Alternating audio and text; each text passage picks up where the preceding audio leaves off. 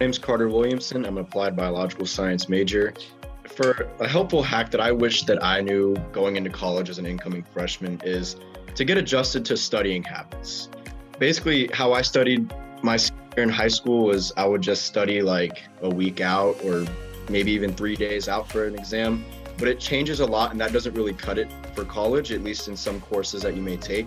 I would recommend utilizing your resources, utilizing the tutoring center, utilizing office hours, and building relationships with TAs, supplemental instructors, going to those sessions because they would help you build your study habits, and it will make you a better student, and you'll become more accustomed to taking harder classes and dealing with harder course loads in the future when classes get more difficult as you move towards your specified major.